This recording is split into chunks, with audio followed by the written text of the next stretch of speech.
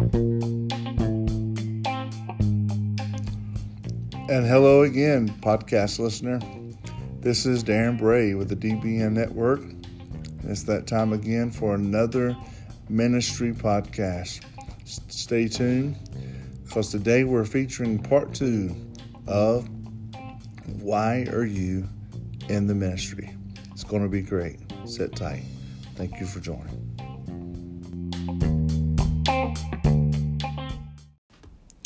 So let's dive right in. We're talking about why are you in the ministry? I know it's a question, but it's also our subject, and we are continuing this from our last episode. That was part 1, and today is part 2. And so let's just really weigh this out. We want to weigh it out really on both sides of this, because here's the thing. I really think we need to rethink what it means to be called into the ministry. What exactly does that mean? We have so many people that say, well, I feel called into the ministry. Well, okay, that's great. A lot of times we say that. I myself, I was called to preach when I was 15 years old. So called into the ministry when I was 15. And you say, how did that happen? I felt a moving of the Holy Spirit. I felt the Lord speak to me. But what about for the person that maybe the Lord hasn't necessarily spoken to, or they don't feel like it was the still small voice, or they don't feel like it was the moving of the Holy Spirit? So I think we need to really examine that question. What does it mean to be called into the ministry? I really think we need to re-examine that. We need to rethink that. And because here's the thing. A lot of us will feel like God's called us, but yet, just being honest now, yet we don't have the skill set. Yet we don't have the knowledge. And honestly, there are a lot of people that, especially those of the younger generations, that are feeling that they're called into the ministry, but however, they don't have a work ethic. And you say, well, Pastor, does it take one? Well, let me just say this. It doesn't take one necessarily to be called, but it does take a work ethic. If you're going to be in the ministry, you're going to have to work. It is effort, okay? There's a reason why Jesus said that if we put our hand to the plow and we look back, we're unfit for the kingdom of God. So, think about that verse alone, okay? Hand to the plow. It doesn't necessarily mean that you have to do the plowing, and oxen can do that for you. Or you may have some help in doing that, but you've got to put your hand to the plow. It's got to be directed by you.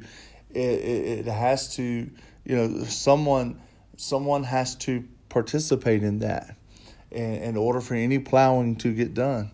God can do great and mighty things, but God often chooses vessels for those things to get done. And so God will perform great and mighty things through willing vessels. And so I really, like I said, want us to examine that. So what does that mean? Well, you have someone who isn't very skilled or doesn't have a strong skill set, because the fact of the matter is the ministry is more than just preaching. The ministry is more than just sharing a good word. The ministry is more than just sharing a good song. Someone has to write the song. Someone has to, play the music to the song. There's so much more that goes along with just the ministry of singing, okay? And like I said, I'm talking about ministry in general. So there's so many other things that have to be done. Honestly, it would do every person well that is in the ministry to have some administrative skill set as well. And I heard all the administrative staff say amen. Come on. I've heard all the administrative pastors say preach, because it would make, I think the flow of ministry would be better if we would do that.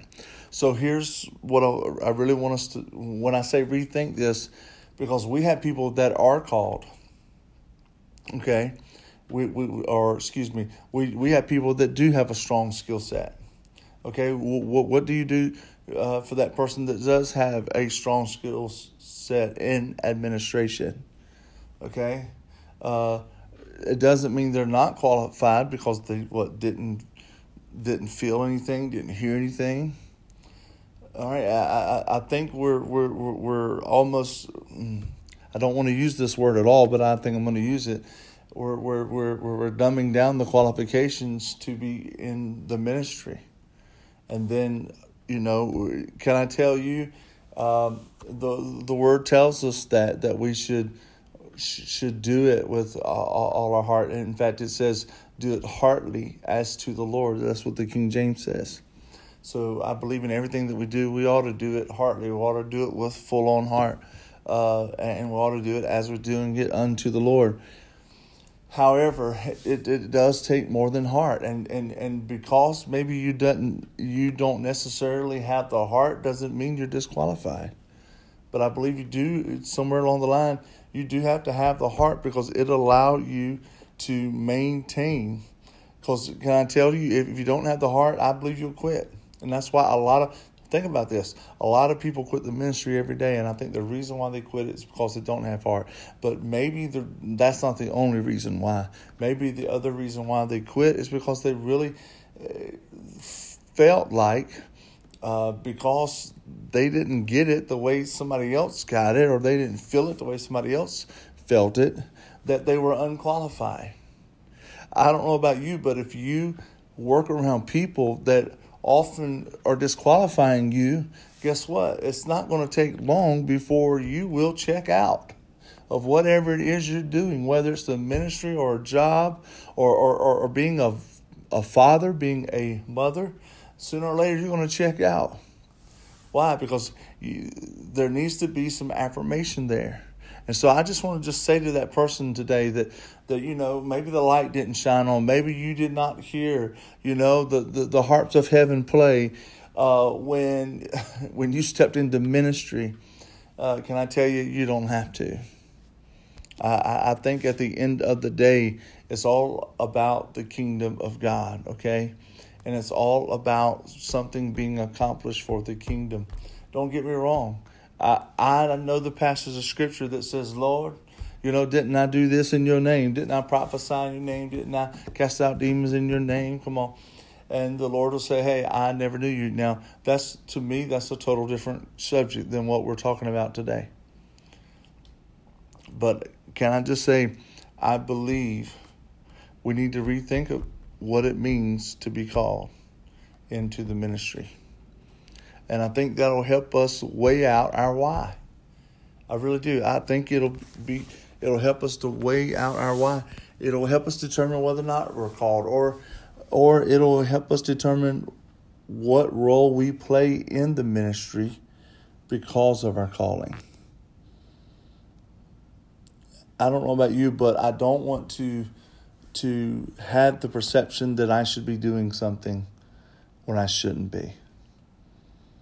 And then if I know that I shouldn't be doing it, and then all of a sudden I feel like God is calling me into it or calling me to it, then guess what? That's just going to reaffirm that I should not be doing what I am currently doing, and I should definitely begin to put the weight of what I do into the ministry.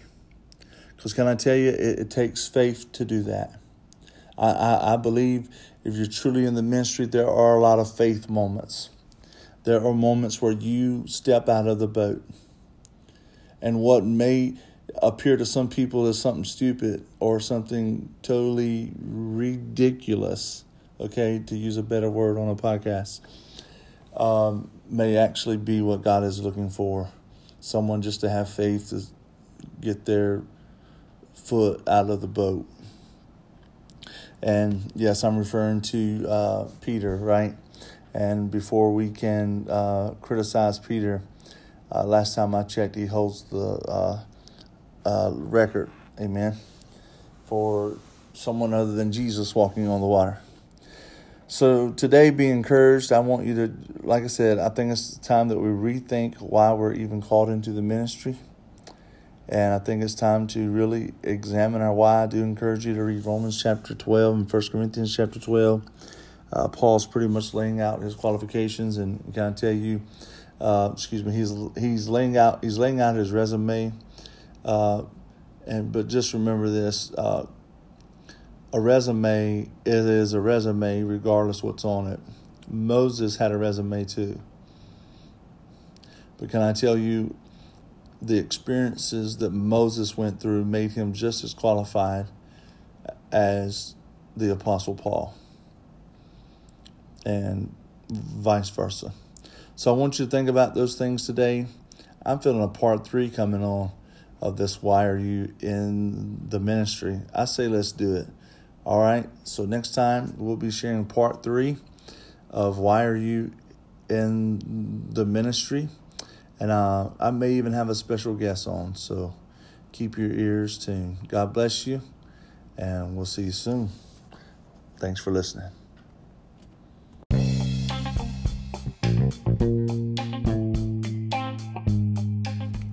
You have been listening to the DBN Network podcast with your host, Aaron Bray. Thanks for joining. Until next time, have an awesome day.